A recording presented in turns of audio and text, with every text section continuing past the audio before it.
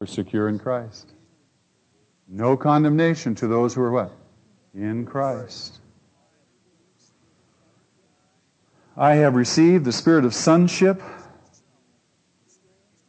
so that I would have the assurance and the confidence that I belong to God. The spirit of sonship makes me feel not afraid. The spirit of sonship doesn't make me feel afraid. The spirit of sonship makes me feel like I belong to God. This is not just intellectual, objective stuff. The Spirit of God is in me. He speaks to me rationally and objectively in terms of truth, propositional truth, but He also confirms to my life, to my heart, to the deepest part of my being, that I belong to God. He is called the Spirit of sonship. And He makes sure to me my sonship. We'll see that in verse 16 in just a few moments. Paul tells Timothy, 2 Timothy chapter 1, verse 7, God has not given us a spirit of timidity or a spirit of fear. That's not the kind of spirit God gives us. John writes in 1 John chapter 4, verse 18, perfect love drives out fear. Picture this now. You remember what Paul said back in Romans chapter 5, verse 5? He said, God pours out His love into our what? What's the word he uses? Those of you that are memorizing Romans with me? God pours out His love into our what? Into our hearts by the Holy Spirit whom He has given to us. Now listen, follow this. He's put the Holy Spirit in you, right? And it's by the Holy Spirit that He's pouring out His love into your heart, right? Where do you normally feel fear? In your heart? What does John say? John says that perfect love, what? Drives out fear. Isn't that exciting? Don't you love it? Aren't you just thrilled? Very thrilled. I can tell. Beloved, grasp this. Perfect love drives it out. You desire to be filled with the Spirit? When you're afraid, what does that tell you? I'm not filled with the Spirit. Right? When you're feeling insecure, anxious, nervous, when everything seems to be coming in on you, you're going, ah! Your spiritual tanks are running what? Whoa! Fill them up! Well, how do I fill them up? Get on your knees. Get on your knees and open this book and stick your nose in it. Begin to sing His praises. Begin to say, oh God, I hallow your name. And you know what? And if you mean it, you know what's going to happen? He's going to fill you up. He may not change your circumstance, but He's going to fill you up. So that you can have, what? Victory in Jesus. Amen? Hallelujah. Do you believe this stuff? Are you sure? Amen. Really? You really believe this stuff? Amen. I hope so. Oh.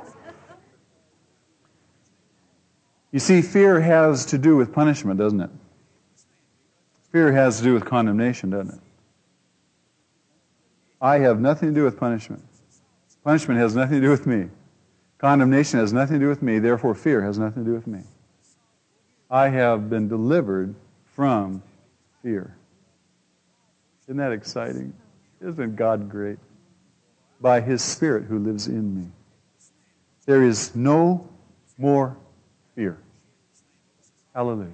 I've been set free from fear. Have you been set free from fear? Yes, you have. If you want to experience it, what do you got to do? Walk in the Spirit. Be filled with the Spirit. Get those tanks filled back up. Don't let them run low. Keep topping them off. Remember we talked about that a couple weeks ago? Keep topping off those spiritual tanks. Look what else the Holy Spirit does. To affirm to us, to confirm to us our security in Christ, our no condemnation status, our no fear status, the Holy Spirit causes us to cry out. The Greek word kradzo, which describes or signifies a deep crying out. It's by the Spirit that we cry, what is it? Abba, Father. Now there's two words there. Abba is an Aramaic word, and pater, which is the Greek word which is translated Father. So it's Abba, Pater. Abba, you'll notice, is not translated by the word Father, is it? It is a much more intimate word. It's a very, very, very, very personal word. I would suggest to you, here's a translation that is very meaningful to me.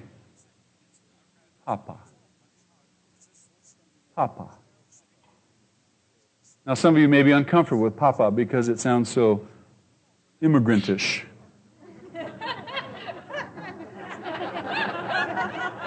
Somebody came out to say to me, he said, well, it sounds like an immigrant, Papa. But think with me. Now think with me. Most of us are very uncomfortable with intimacy, relational intimacy. As you grow up, you find it very, very difficult. Most people, not everybody, but most people find it very, very difficult to be intimate with their father. Okay? I had a very difficult time with my dad. Couldn't be intimate with him. He couldn't be intimate with me. He wasn't intimate with his father. His father wasn't intimate with him.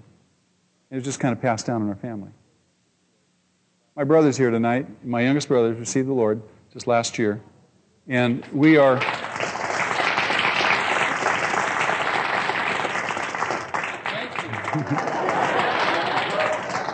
we are growing much more intimate than we ever have been.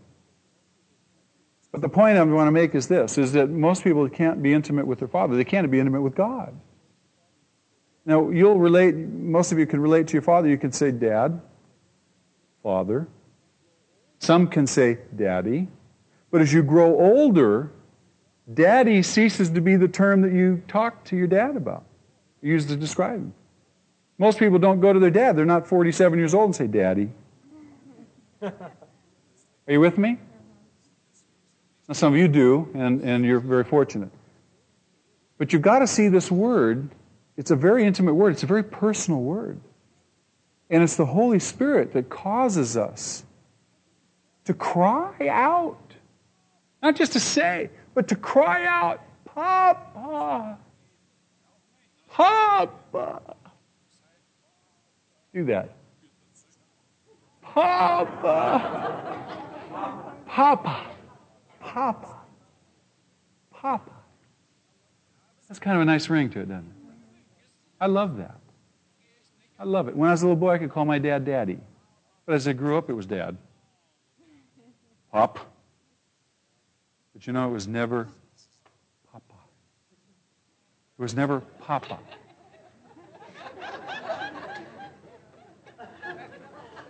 He remembers. I want you to think about this.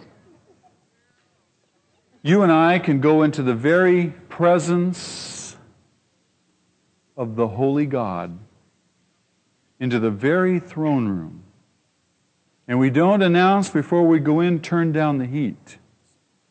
We can go into the very presence of the Holy God, and we can stand right there, we can climb in His lap, and we can say, Papa, Papa, by the Holy Spirit. You've never prayed until you've been on your face and you've cried out, Papa. Until you can envision God as your Papa. And allow the Holy Spirit to begin to work in you and that you might pray that way. That one word is a prayer all of its own, isn't it? That one word, Papa, Abba, is a prayer all in its own. And you have not yet prayed until you've been down on your face, praying that way, by the Spirit.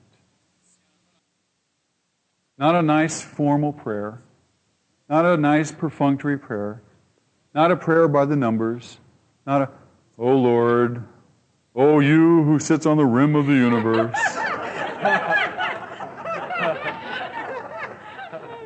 You just get right down. You say, Papa, Papa, I love you. I love you. Meet my needs. Help me, Papa.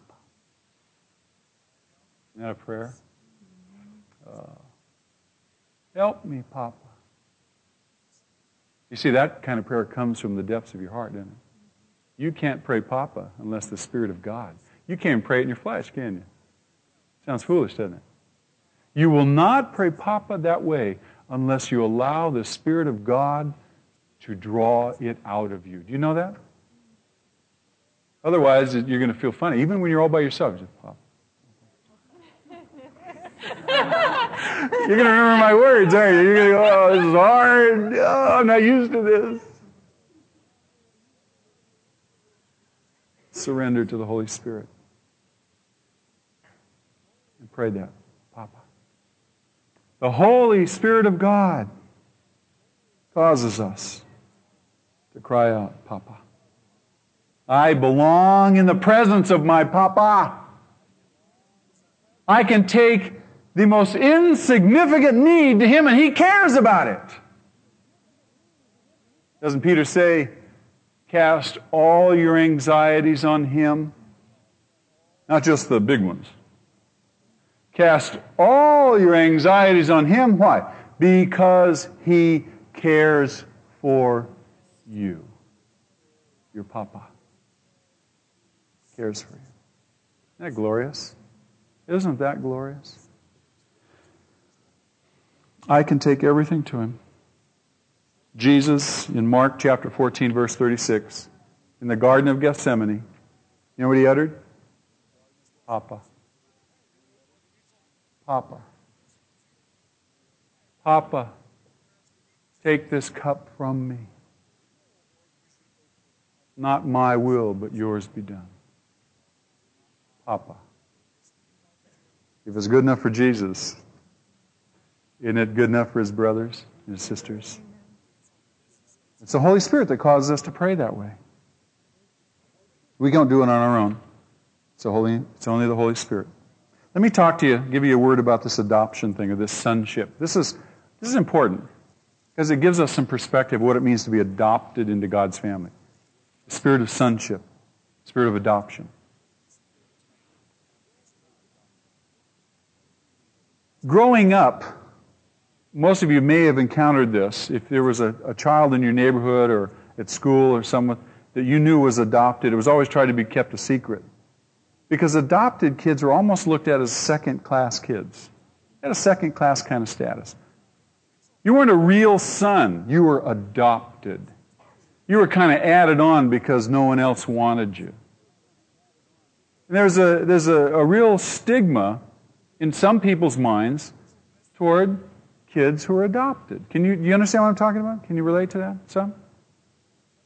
Well, in the Roman culture, in the ancient Near East, it was quite the opposite. Let me describe to you this whole system of adoption. Now, Paul's got this in the background of his thinking as he uses this word adoption or sonship. Let me describe to you what a Roman adoption process was like. Now, if a father surveyed his family and he had some born sons, and those sons were not capable in his mind of taking over the family estate, carrying on his name, his title, his prestige, whatever else he had, this father would go outside the family and he'd look around for a son to adopt who would inherit his estate, inherit his name, inherit his authority, his prestige, his titles, whatever. And this adopted son would supersede all the born sons. But the process of adoption was very, very difficult in Rome, in Roman society. They had this incredible series of laws that governed all of Roman life. Now, part of the difficulty was that a father in Roman life had absolute total control over his children. He could kill you if he wanted. He had that kind of power and that control over you if you were a child in a Roman household. Now, there was an elaborate system, the system called emancipation.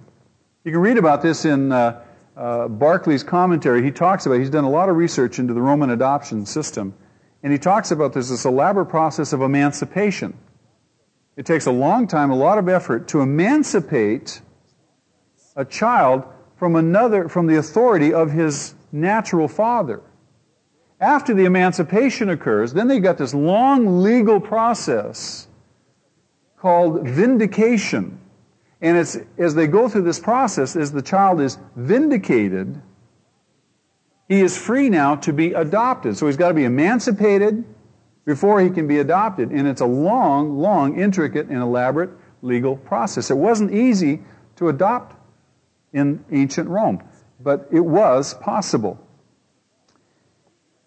Now let me read to you 4 things that were consequent to a Roman adoption. And listen to them because they bear greatly on the things that are consequent to us in terms of our adoption. First of all, the adopted son lost all relationship to the old family. He lost all relationship to the old family. Now, didn't we say last week that there were 2 fathers and 2 families? And if you're adopted into this new family, you will lose all relationship to the old family, the old father. And you gain all rights to the new family. The second thing is this. This adopted son became heir to the new father's estate. Does that sound like something that would be desirable? That's exactly what's happened to us. We become heir to our new father's estate. We'll look at that in verse 17 next time. The third thing is the former life is completely wiped out. All past debts are canceled. It's as if this new adopted son never lived before. And he is born for the first time. Does that sound kind of vaguely familiar? That all the past debts have been canceled out? It's like you never lived before, and you get a whole brand new start with a new father. Fourthly, in the eyes of the law, now listen to this. We're talking about Roman law, but we're talking about the law of God too. In the eyes of the law, the adopted son was literally and absolutely the son of his new father. You see why Paul says earlier on that we've been freed from the law? The law looks at us now that we are now sons of a new father. You with me? I want to show you now an adoption in the Old Testament. Turn with me to 2 Samuel chapter 9. A beautiful, beautiful, glorious picture of an adoption. This is David, King David, adopting Mephibosheth, who is Jonathan's son. Now remember, if you remember the account, David's chief adversary was King Saul. Do you remember that? Tried to kill David a number of times. Absolute enemy to David. He did everything to kill David, but Jonathan loved David, and David loved Jonathan. And it was for Jonathan's sake that David wants to extend kindness to the household of his enemy. He wants to extend kindness for Jonathan's sake. Now look at what happens. Let's look at chapter 9. I want you to read with me. Now this is approximately 15 years after Jonathan and Saul die. Okay, 15 years. A lot has transpired in David's life, and he's older now, he's settled, and this is where he comes to. David asked, "Is there anyone still left of the house of Saul to whom I can show kindness for Jonathan's sake?" Now there was a servant of Saul's household named Ziba. They called him to appear before David, and the king said to him, "Are you Ziba?" "Your servant," he replied. the king asked, "Is there no one still left of the house of Saul?" Now, by this time, Saul's household was absolutely decimated. He says, "Is there no one left of the house of Saul to whom I can show," now look, he says, "God's kindness?" Ziba answered the king, "Well, there is still a son of Jonathan, but he's crippled in both feet." Well, we've got one crippled person, and that's about it. You get that? You follow that? He says, we haven't got much. The only thing that's left of Saul's house is a crippled guy. "Where is he?" the king asked. Ziba answered, "He is at the house of Machir, son of Amiel, in Lo-debar." Now, Lo-debar means a barren land.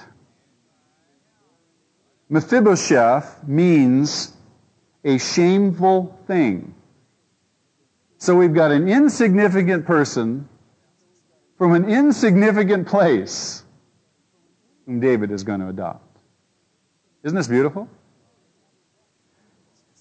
So King David had him brought from Lo-debar, from the house of Machir, son of Amiel.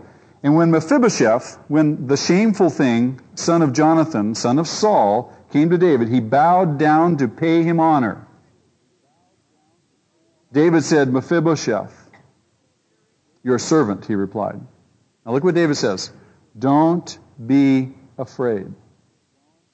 Now Mephibosheth had something to be afraid about, because in the ancient Near East, when a king was solidifying his power, he killed off every possible heir of his enemy king who could potentially usurp the throne. So put yourself in Mephibosheth's place. He's been hiding out in a desolate, deserted place for 15 years, hoping David would never find him. David finds him, calls him to come. Mephibosheth bows down, scared to death that he's going to lose his head. And what does David say? Don't be what? Don't be what? What does God say to us? Don't be what? Don't be afraid. I've called you in front of me. Don't be afraid. For I will surely show you, look at this, kindness. Praise God. I will surely show you kindness for the sake of your father Jonathan. I will restore to you all the land that belonged to your grandfather Saul, the whole house. And you will, now get this, you will always eat at my table. Mephibosheth bowed down and said, "What is your servant that you should notice a dead dog like me?" Would you say that Mephibosheth had a poor self-image? Yeah. Oh, yeah. Oh, yeah. Who am I? What is man that you should be mindful of him? And then the king summoned Ziba, Saul's servant, and said to him, "I have given your master's grandson everything that belonged to Saul and his family. Now you and your sons and your servants are to farm the land for him, bring in the crops, so that your master's grandson may be provided for, and Mephibosheth, grandson of your master, will always eat at my table." Now Ziba had 15 sons and 20 servants, so now there's 36 people who are working for Mephibosheth. And he thought he was going in to lose his head. Verse 11, Then Ziba said to the king, "Your servant will do whatever my lord the king commands his servant to do." So Mephibosheth ate at David's table like one of the king's sons. Does that sound like adoption? Mephibosheth had a young son named Micah, and all the members of Ziba's household were servants of Mephibosheth. And Mephibosheth, that's a hard one to say, lived in Jerusalem because he always ate at the king's table. Now get this.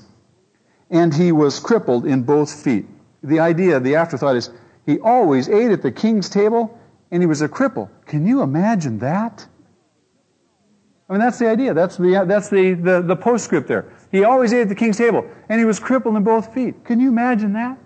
That David would be mindful of this shameful thing, this useless person who can't do anything for himself? Does that sound familiar? Listen to the parallels. Listen to the analogies to God's adoption of us. David took the initiative, did he not? He took the initiative in adopting Mephibosheth like the Lord takes the initiative in adopting us. David showed mercy to one who was unworthy, who was descended from an evil enemy. Weren't we children of the devil? And so the Lord seeks among the children of the devil sons to adopt. David was motivated by love for Jonathan, and in our case, God is motivated by His love for Christ. David desired to show kindness, and Paul says in Ephesians chapter 2, verse 7, God desired to show kindness to us. David chose one who was outside the standard of perfection. He was crippled in both feet. And so God has chosen the same to be His sons, those who are outside the standard of perfection. David brought him to his own table to feed him as his own son. And so the Lord brings us to His table as His sons, adopted into His family. And David gave him an inheritance, and so the Lord also has promised us an inheritance. Isn't that a beautiful picture, a glorious picture of God's adopting us into His family? Let me close with this last verse. Turn with me back to Romans. Verse 16. Paul says here, he says, the Spirit Himself testifies with our spirit that we are God's children. The Spirit testifies with our spirit. We have an internal witness, an internal assurance that when the enemy comes or our own heart condemns us, the Spirit of sonship, the Spirit of adoption, testifies with our spirit, assures us. He says, no, I was there. I was there. You've been adopted. You're a son of God. You're a child of God. Now, you're only going to hear that here when you turn to Him. Isn't that true? When you're filled with the Spirit, when you turn to, you're going to only have assurance when you're walking in the Spirit. Assurance. Incidentally, in the Roman adoption process, 7 witnesses were required for the adoption to be valid. 7 witnesses. So that if the father died and the adoption was contested, it's kind of hard to do away with 7 witnesses, isn't it? They required 7 witnesses. And I want you to notice something. This is astounding. In Isaiah chapter 11, the Holy Spirit, we're talking about assurance, the Holy Spirit is described as the 7-fold Spirit. In Revelation chapter 3, verse 1, Revelation chapter 4, verse 5, the Holy Spirit is called the 7-fold Spirit. Interesting coincidence, isn't it? You see, the incredible assurance that the Spirit of God gives us, that we are sons of God, that we have a no condemnation, no fear status. Whenever you question, whenever you doubt, whenever you wonder, go back. Abba, Papa.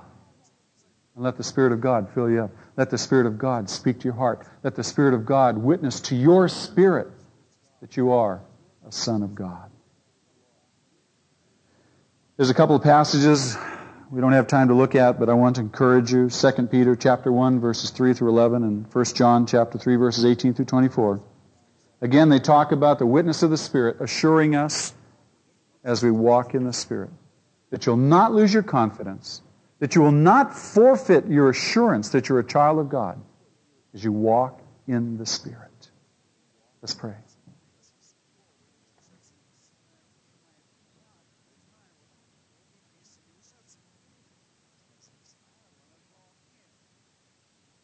Papa. Papa. I love you tonight. I bless your name. You're my God. You're my Savior. You're my Lord. You are my Papa. You know all my needs. You know all my brokenness. You know all my pain. You know all my anxieties. And you want to fill me and Strengthen me. You want me to know the assurance that I've been set free. Papa, thank you. Thank you for your grace to me. Thank you for opening my understanding, for expanding my vision of who you are. Thank you that your Spirit causes me to cry out to you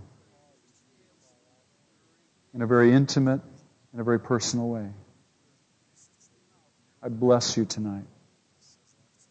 I thank you for being my Papa. I pray that you would strengthen us tonight, each one of us. That when fear draws near to our doorstep, when fear threatens our heart, that we would come to you. We would rush into you. Papa, Papa, I'm afraid. That you would fill us with your Spirit. That you would pour your love into our heart by your Spirit. That fear might be driven far from us. We have no place else to go. We don't want to go anyplace else but to you. And so we praise you and we bless you. And we thank you for being our Papa. We pray this in our big brother's name. The precious name of Jesus. And for His sake. Amen. Amen and amen. Beloved, be in prayer for all of our brothers and sisters who are in need and hurting. Go before the Lord with fervent intercession. Cry out to Him. Let the Holy Spirit begin to move in you. And call Him Papa. Papa.